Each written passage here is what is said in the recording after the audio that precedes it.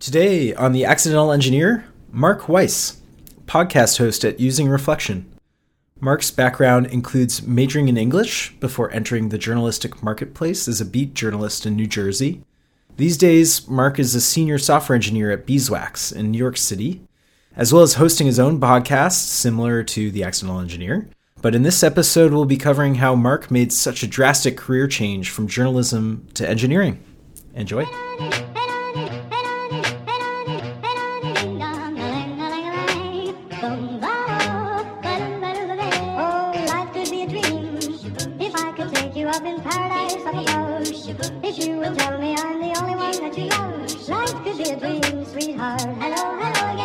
Welcome all, Max of The Accidental Engineer here. Today we have the pleasure of Mark Weiss joining us. Mark is senior software engineer at Beeswax. However, he also hosts a very similar podcast to our own called Using Reflection, which you guys should obviously all check out.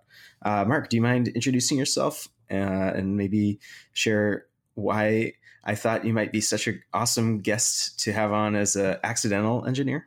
Sure. So hi, everyone. My name is Mark Weiss, and as Max said, I'm senior software engineer at Beeswax. We'll probably get into a little more what Beeswax does a little later in the show. So I think there's probably two reasons it makes sense for me to be a guest here, at least on the surface. One is I have a similar podcast, as you mentioned, although I think we'll also get into that a little bit. I think the emphasis is a little bit different, though the audience has a lot of overlap, and there's definitely some thematic overlap as well, content overlap as well. But also for the accidental point of view, which is part of, I think, your point of view of your show, people kind of coming to software engineering from other directions or other angles. I changed careers into software engineering after I'd already been working for several years. So, and that was kind of during the .com first .com boom. So I've been at it a couple decades now, approximately. So we can get into that as well, I suppose. But that's, I think, a quick overview answer to your question. Awesome. Yeah, no, I wanted to highlight just what you were doing before you started learning how to program. I think that would be an awesome topic. Sure. Yeah. And in fact, it ties all the way around to the motivation for me starting my own podcast. I think in many ways that the podcast I'm working on now ties together these different interests and maybe inclinations that I have. So my first job after college that I guess I ever list on resumes, there were a couple really bad early ones, which is maybe a whole other podcast about terrible jobs we've had. But I was a newspaper reporter, and this was in Jersey City quite a while back when it was a lot more rough and tumble than it is now. And in fact, if any of the listeners have ever listened to this really excellent podcast, Crime Town, which the first season focused on Providence, Rhode Island, I thought Jersey City would be an even better subject for that podcast. That's again a whole other avenue. But the point being, it was very fun to work at what was still an old school newsroom in a very old school northeastern machine politics kind of environment city, very much in a post-industrial valley prior to a lot of subsequent, I guess you'd call it gentrification, rejuvenation there. So there was a lot of interesting things going on there. And one of the main jobs I had there was being a feature reporter. So I would go and interview just basically arbitrary people that the editor had decided were interesting for some reason. And it was really eye-opening experience for me because I realized that every person I talked to was really expert at something and knew a lot about something, often what they worked on. But there were also people, for example, who would do things like running this after-school rec center for, I guess the phrase you could use is something like disadvantaged youth, like kids who had had to overcome a lot of issues on the home front and so on. And just things like that. And these people were so passionate and so expert on things that I knew nothing about. I was, so I went from a background growing up of, my mom was first generation immigrant, so we weren't particularly privileged, but certainly middle class. And I went to prep school and then I went to an Ivy League college. And I thought I knew everything. And then I took this job and I realized, like, here are these people I would have thought of as like working class or something very patronizing or dismissive like that. And that, wow, they knew so much about so many things and I knew nothing. Right. So it's a very powerful formative experience to me that the world is a much wider place than your experience has been at any point in time, and that you can learn from everyone. And you should really be humble and open, right, to learning from everyone you meet. So that was a very interesting experience. So anyway, I was kind of in this media space for a while. Things were really bad economically at the paper. I actually ended up being like a union organizer there and trying to fight for better wages and so on. And I could see the writing on the wall. Newspapers were closing all around the country at that time. This is like the mid 90s and early to mid 90s. And, the internet was starting. It was kind of like CD-ROMs and message boards and AOL and CompuServe and all the stuff, if any listeners are as old as me. And then the internet was really starting, right? And I realized that, like, I was in an industry that was certainly not growing, and it was in fact shrinking. So I kind of made this jump into tech, and I had a really terrible job where I was making these CD-ROM textbooks when CD-ROMs were a thing from, like, I don't know, 92 to 96 CD-ROMs were a thing for the younger listeners in the world. It was a long time. Yeah. I remember it myself. Yeah. I want to put this in perspective real quick, that you had also done your undergrad degree, your college degree. Yeah, in English, right, before entering the newspaper reporting right, and business. somewhat aimlessly, really. Like, I was in college because it was what I was supposed to do, not because I had figured out what to do. And then I just landed almost by default in English, like a lot of people did, I think. And I still was searching, really, right? So the newspaper experience was really formative, but then I realized that there weren't going to be a lot of opportunities in that industry, and also that there were people at it better than me, right? So there were people who were just living and dying for their sources and had that hunger for the story and so on. And I didn't have that. So I went into this more technical job making CD-ROMs. And after that kind of ran dry after a couple of years. There are a lot of anecdotes there, but that would be a whole other episode, I think. I ended up back in New York, and it was like the dawn of .com, right? So I could be like the web guy at this ad agency, and that was the job I got, basically just by talking my way into it and knowing, like, open HTML tag, close HTML tag. Almost literally, that's all it took right at that moment. Was that a jobs listing that you applied to? Or, yeah. It was like a total just open listing, and I went in and met the person. So it's still someone I'm in contact with who's a really good mentor in terms of kind of how to conduct yourself in business. But I just talked my way into it. Like, I was excited about the opportunity. The opportunity there was hilariously to build like a book content site for AOL, when AOL was a thing too. Again, kind of maybe mid to late 90s, and then completely eclipsed by the web, But at that time, AOL was actually like a totally separate walled garden content network that was investing a lot in original content, and that was what was driving its growth of its user base, right? And so this was an early, network ad revenue based kind of business model, and they were really prospering at that time. And so that was the project. And then it was an ad agency, so we would also do small sites for promotional sites for publishers, book publishers, like for promoting books and stuff. So that was kind of how I got into the field. And then from there, I went to barnesandnoble.com, following my boss, actually, and I talked my way first into like this kind of content management system stuff with a lot of data heavy backend kind of work. And I was just getting more and more technical. And I realized I love that. So I took some classes. I took a C programming class and a C++ programming class at a couple colleges in New York, like one just non-credit and then a certificate program. And I was just really hungry for it. And then I talked my way onto the search team at Barnes & Noble. And again, this was an era where there was just such a need. you had all these companies coming into this new technology space. They weren't necessarily that technical, but all of a sudden they needed to be on the web.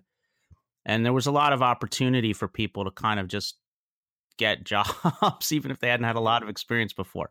So that was kind of how I really got into it. So at that point, I'm writing code for this Barnes & Noble search engine when I had just like learned C++ a minute before, and I had no technical experience prior to that. So I was definitely in over my head, but it was a lot of fun. Yeah. So that's kind of how I got my way in, right? It was kind of a newspaper to this intermediate media, electronic media thing, and then all the way in, and along the way realizing that I just was like compelled to do this kind of work. I found it really interesting, and doing a lot of work on my own and on the side and taking these classes. So one thing I should probably ground our audience with is pointing out that Mark is located in New York City, albeit the call we're having right now is not, neither of us are in our home locations, but I think, Mark, you're our first guest on the show that lives in New York City and works in tech in New York City. Nice. Blowing it up on the East Coast for you. Right? Yeah. I mean, one of the things I think our audience is curious about is what the job market is like in New York City today, in contrast to your, decades of experience with what the job market was like back when AOL was in its heyday. Yeah. Get out of the nostalgia. Sure. But although it's relevant, though, I think New York, in a certain way, has a pretty consistent job market from then till now. And I would say I haven't ever gotten a job on the West Coast, but New York job market is something I've operated in for a long time, and it's marked by a couple of very strong characteristics. So one is there are several very strong traditional industries in New York that are always large employers. The largest of those is finance, which we'll return to in a moment, and certainly the largest in terms of the salaries they pay and the economic influence they exert. But then there's also all kinds of media and publishing and advertising, which is sort of a complement to that, are very big industries there. Fashion is a very big industry in New York. And so you have all these traditional industries that are big employers, and a lot of the digital and tech, whatever term you use for it, a lot of that work and a lot of the startup opportunity is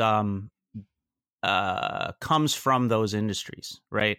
A lot of the innovations might be, innovations in publishing or fashion, and of course, there's been a lot of fintech the last several years, and so on. So you have a lot of the tech market is kind of either working for those kinds of companies or working for smaller companies that are trying to disrupt, create a new opportunity, or just create some kind of B2B or app that is like service, or platform, whatever, that's like a service to some of these traditional industries, right? Mm-hmm. So it's I guess in certain ways a little bit more of a traditional job market, but it's also, I think, it's really dynamic, and I think it's really served well by having these kind of anchor, anchor industries, you could think of them as, that have very strong presence. Yeah, I think that segs really well into what you're doing now with Beeswax and explaining for our audience about how older media companies have evolved and make money today, in contrast to maybe peddling CDs of content as they did maybe in the 90s. Right. So, so this is sort of a big topic. Let me think about how to frame this. So we can break it down to just talking about what it is that you were brought on to do at Beeswax. Sure. I mean, we can work our way kind of out. So, and I'll fill in, I guess, background as necessary for it to make sense to the listener. So, so what Beeswax does is we're a platform for buying on internet advertising in mobile or web, and what we buy it programmatically. This means through server to server, automated communication, automated systems. And essentially what we have is an online auction, online trading system. And there are multiple players in that. So the basic idea is we're representing advertisers at some level. Advertisers are businesses who have money to spend, and they want to buy ads. They want to buy the right to show a message to an audience. That's what an ad is, right? And in order to do that, what happens is the other side, you have publishers. So let's say you go to CNN to get some fake news, and and you see there's an ad slot on the page there. So what happens is the moment you land on the page, some CNN server publishes a message that is like this JSON description of everything about that ad. The page it's on, the subject matter, the category, the size of the ad, restrictions. You can't, no drugs, no alcohol, whatever it might be. Might be restricted categories, all this sorts of information. And there's a standard for this called OpenRTB. There's a protocol that defines both a transport and multiple messages and sub messages and so on, and the fields they have and their meaning and their data types, all this traditional protocol definition for all of this. So they send this message out to the world, and sort of in between Beeswax and, let's say, CNN, there are layers of businesses that we could distill into the idea of an exchange, which is like the two-sided market maker. So they're receiving the bid requests from the publishers, which are these descriptions of the ads to be bought, and they're receiving the bid. They forward those to buyers such as Beeswax, and then Beeswax responds with a bid response. And that's like, we want to buy this ad at this price. Here's our bid, right?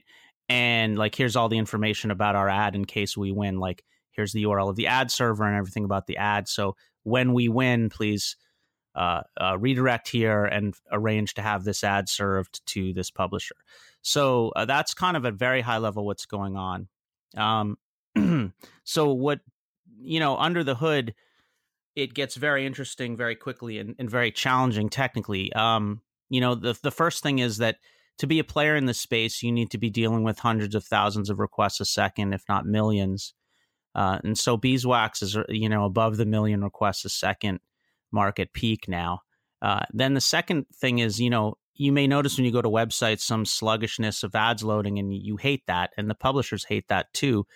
So there are a lot of restrictions on how quickly you can respond before you just can't bid on an ad. And typically that's going to be in the 50 to 100 millisecond range per bid request you receive.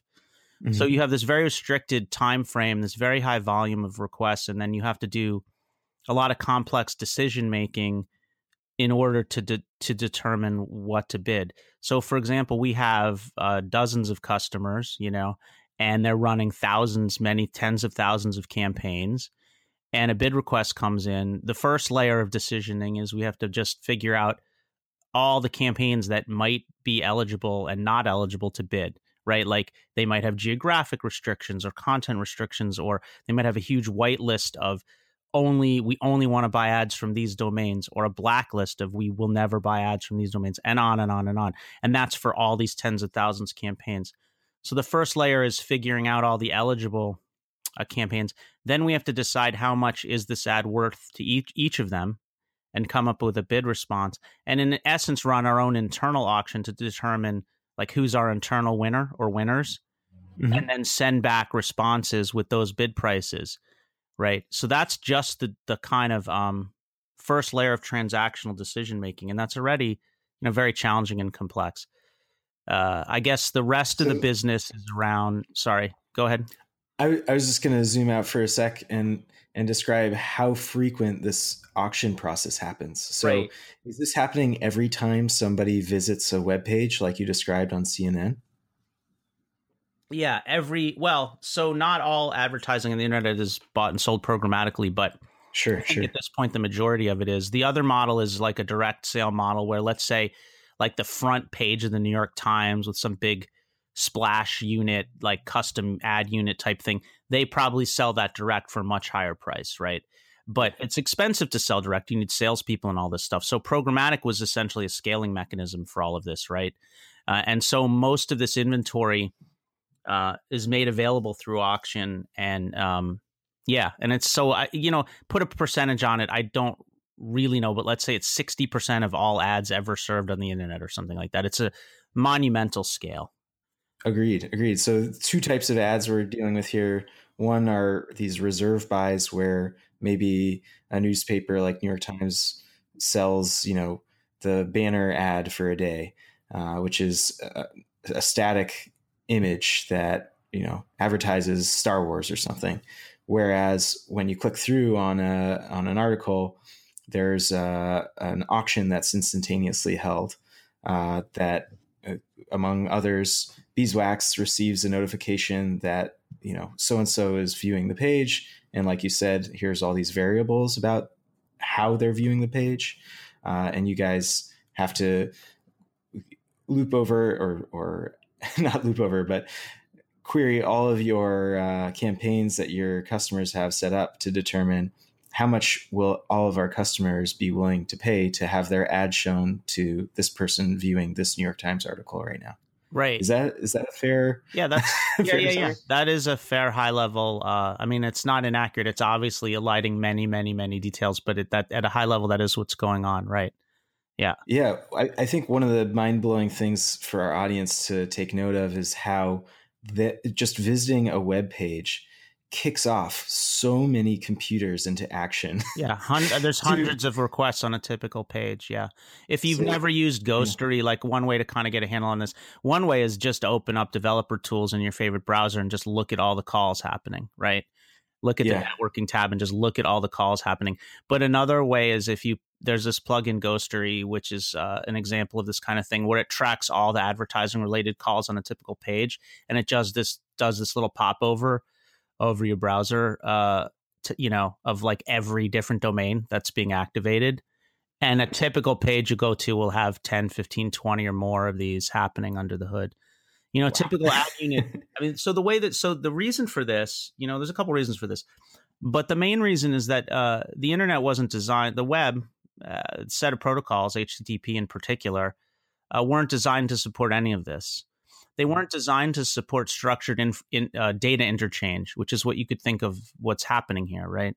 So the only mechanisms you have for data storage and data exchange are cookies and URLs. Like, that's it.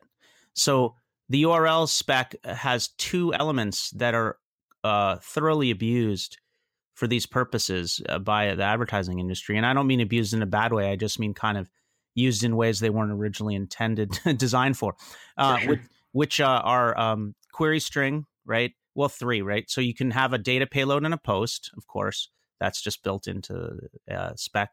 You can have this a URL delimiter, and everything after that can be considered sort of key value data, right? We're all familiar with this query string idea. And cookies. And that's it. So like all the data exchange has to happen through URL calls. So what happened? The reason you have all these tags, as they're called, different URLs firing in an ad unit, are because they're multiple different interested parties collecting data, right? You may have, right? So that's the basic idea.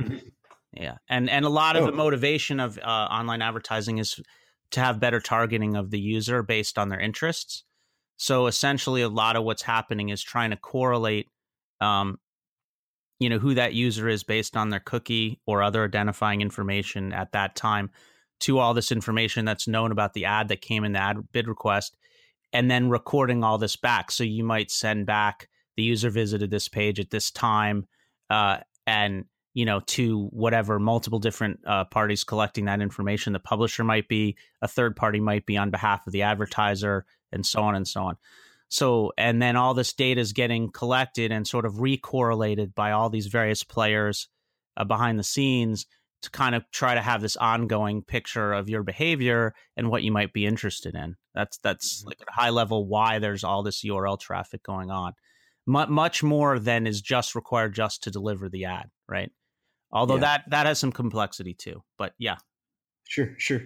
I mean, this is a massive topic. One of the acronyms that we threw out there that I don't think we broke down was RTB. Like Mark said, Beeswax bids in a real-time bidding auction for ads. So RTB stands for real-time bidding, in which when you go to visit that New York Times article, let's say, and New York Times queries Beeswax or XYZ other ad network, it's not yet decided which ad you'll see. So in contrast to the banner ad advertising Star Wars on the front page of New York Times, this is an on-demand ad that's served up. And the complexity and the volume of auctions that happen day in, day out are huge.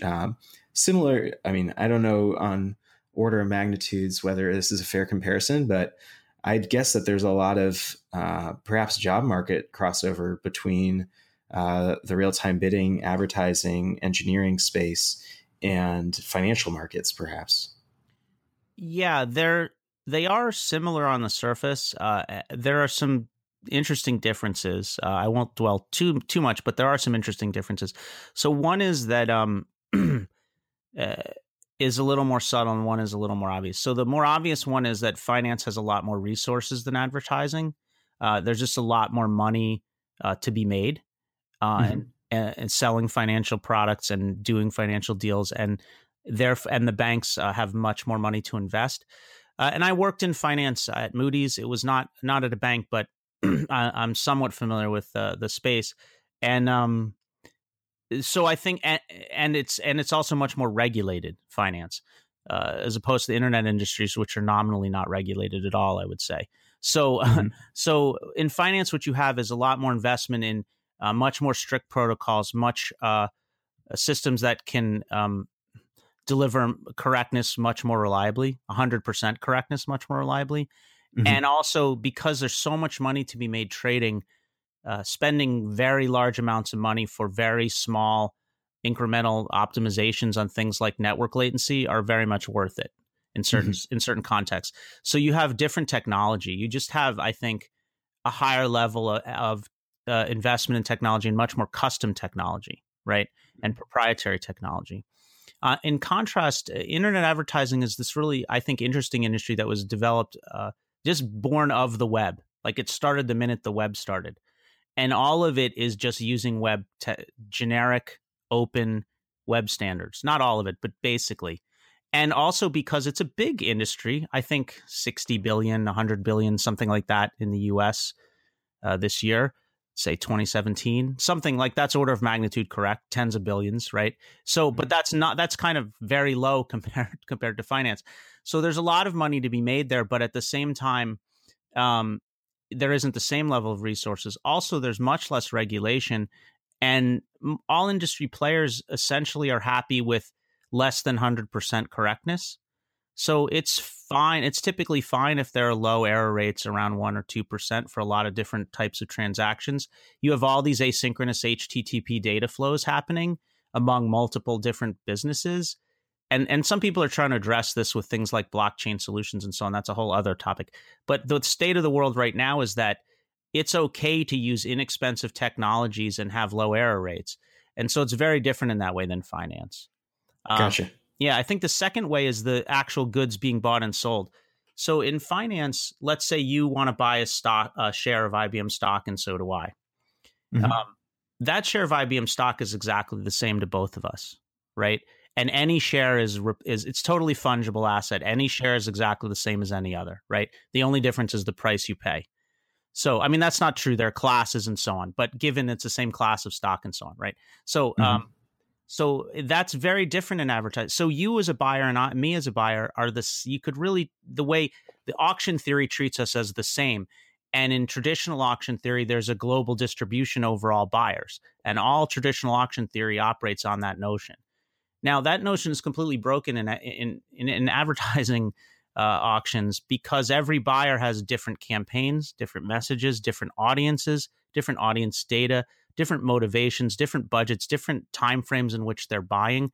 They're spending a fixed amount over a period of time. That's very different than finance. So all of these variables are completely different for each buyer. So there is no global distribution. I mean, you can look at it in one sense that there is, but it's a lot harder to draw a straight line to what is the theoretically most optimal decision for all participants in the auction. And you know, because in advertising, you're buying the right to show a message, your message, to a person. So it's not fungible at all. Like the value of a particular ad slot because it's on CNN Sports and I'm watching it. I'm the person who loaded the page might be completely different than to you know, who has a finance campaign aimed at widowers, right? Or whatever. Like it just, Sure.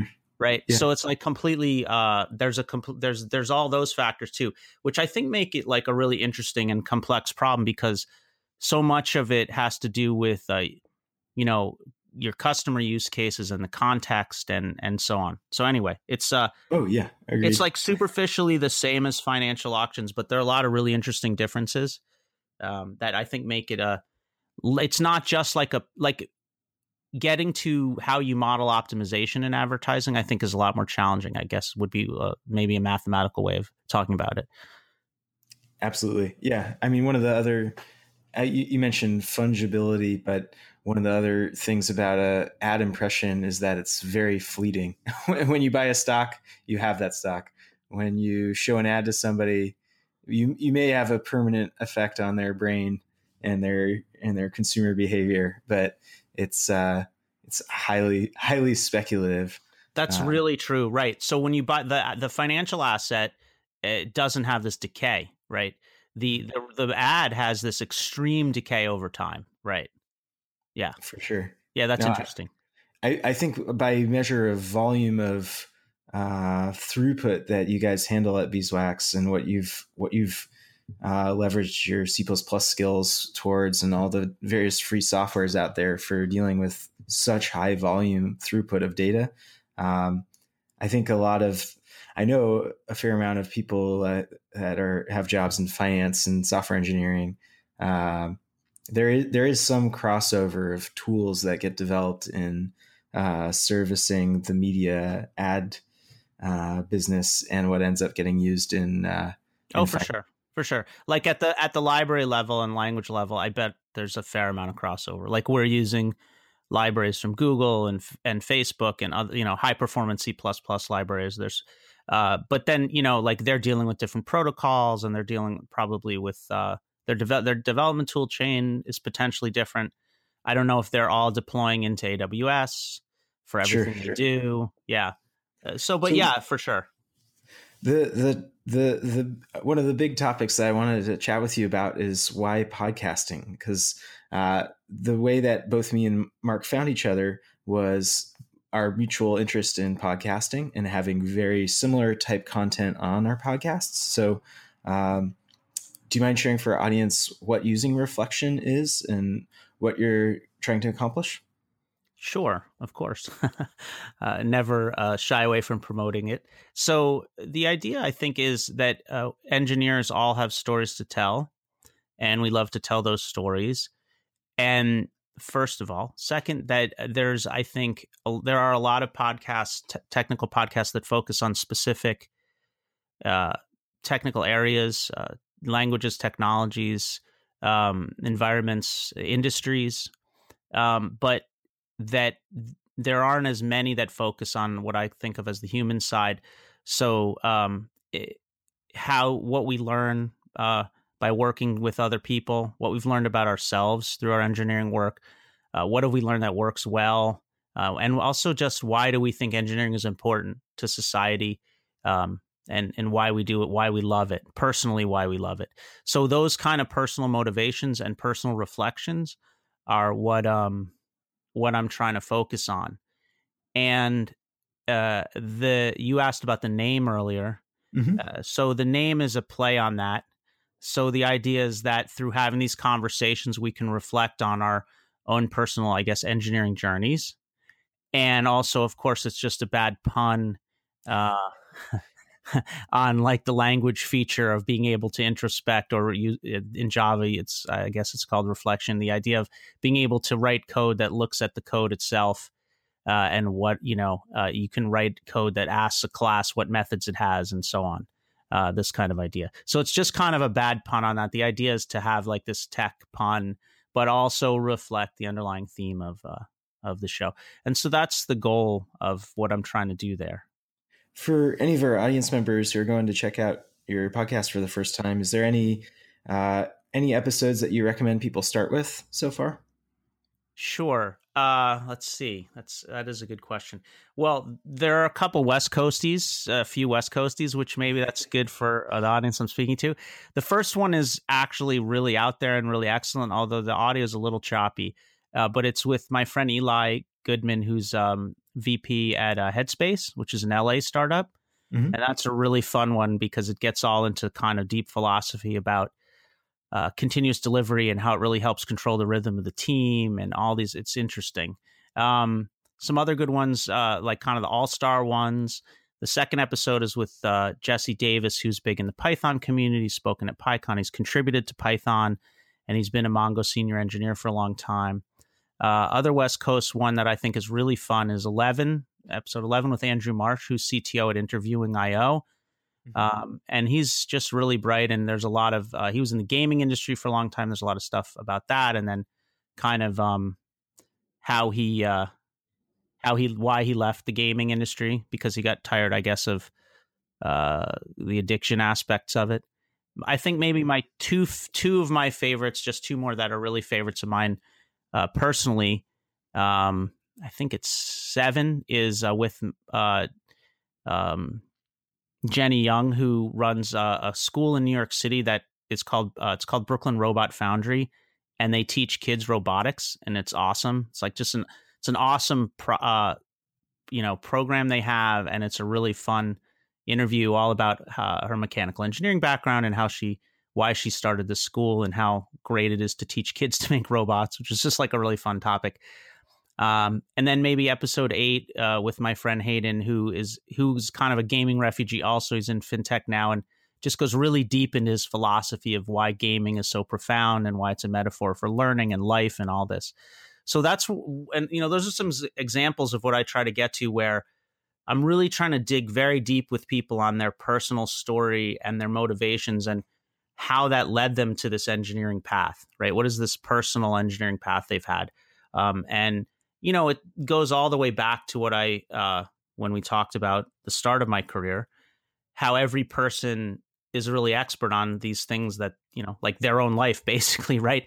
And you can learn so much from them by talking to them about their own life. And so I'm really trying to tie that together with my love of engineering and my experience now in working in various different jobs for a long time and having a lot of conversations with people about the work and why we love it, why we suffer with it, and all of that. So I want to mention to our audience that you guys can obviously check out all of the links to various things that Mark is mentioning in our show notes, as I think it'll be a lot easier to find some of the mentions, like the robot school in Brooklyn. Sure. Yeah, we'll make sure we have all this in the show notes lined up for you. How to find the show on iTunes and Google Play, the website, web directory of all the episodes, all the blog, all that stuff for sure. One of the things I'm curious about with being in such a similar space in the podcast is whether there's variations in the podcast format that you're interested in doing in the future. Like, do you see using reflections being the same type of storytelling format going forward, or do you see at some point perhaps getting into more heavily editing or multiple stories in a single episode type of a format? Right. It's interesting. I have kind of thought about what are some ways to expand or improve the content. I think the first one is a rather banal observation that I've gotten feedback from a few people on, which is that just having a little more prep and having it be a little less free form helps. So in other words, not just press and go and having the person talk about their life, but having reviewed kind of their narrative a little bit. And but beyond that, I have thought about this. So I've been thinking about, this theme of the human impact of engineering is a broad theme, and maybe too broad, but that it could be used to do things like have panel conversations more on a topic. For example, like the impact of AI on employment, like that's very broad, but some more specific kind of topic like that, and try to get guests on who could speak to that, rather than just telling their story, but maybe a little bit more topic focused. So that has been something I've been thinking about. And also maybe having other guest hosts. Certainly. Yeah. Like I had my friend VJ, he works now at this they're called Keen Home. They're doing home IoT, home and home automation, like smart home kind of stuff. Mm-hmm. And, he knows a lot he's worked in embedded system kind of stuff for a long time. And I don't know as much about that. And also he's hilarious, right? So maybe have guests who do their own thing. I know that's something like I'm a big fan of Software Engineering Daily, and that's one way he's been expanding the platform a little is by having guest hosts on. So maybe those are two ideas I've had. I don't know if those are amazing ideas, but there they are. Well, I mean, if our audience wants to weigh in, of course, you guys can get in touch with Mark. Awesome. Through the show notes. I mean, I think the multiple or the more than 2-person panel type discussion where you're discussing a topic is a great idea. I'd love to participate, or vice versa. Yeah. I've thought about it myself. Maybe we could put our heads together and try to put something together like that. That would be fun. Yeah, if people in our audience have suggestions about topics, we're all ears, obviously. But otherwise, Mark, I think we will do this again for sure. Cool. Awesome. I think this is awesome. I think you're a great guest to have on as an accidental engineer. I mean, your background going into newspaper journalism and your path through the CD content business and AOL, and ultimately where you're at now in media advertising. I mean, I think for our audience who are at various stages in their career, should really consider looking at your LinkedIn, for example, and seeing how to reach the successes that I think you've reached so far. Thank you. So of course, people can find me. They can find me on LinkedIn at Mark S. Weiss, and and the podcast is usingreflection.com. There are links there to everything. But thanks so much for having me. And I know we talked about you coming on my show, so we can hopefully we can do that soon. Sure, absolutely. Bring the audiences together, right? Absolutely. That sounds awesome. Great. Cool. I guess we'll sign off. Great. Thanks so much.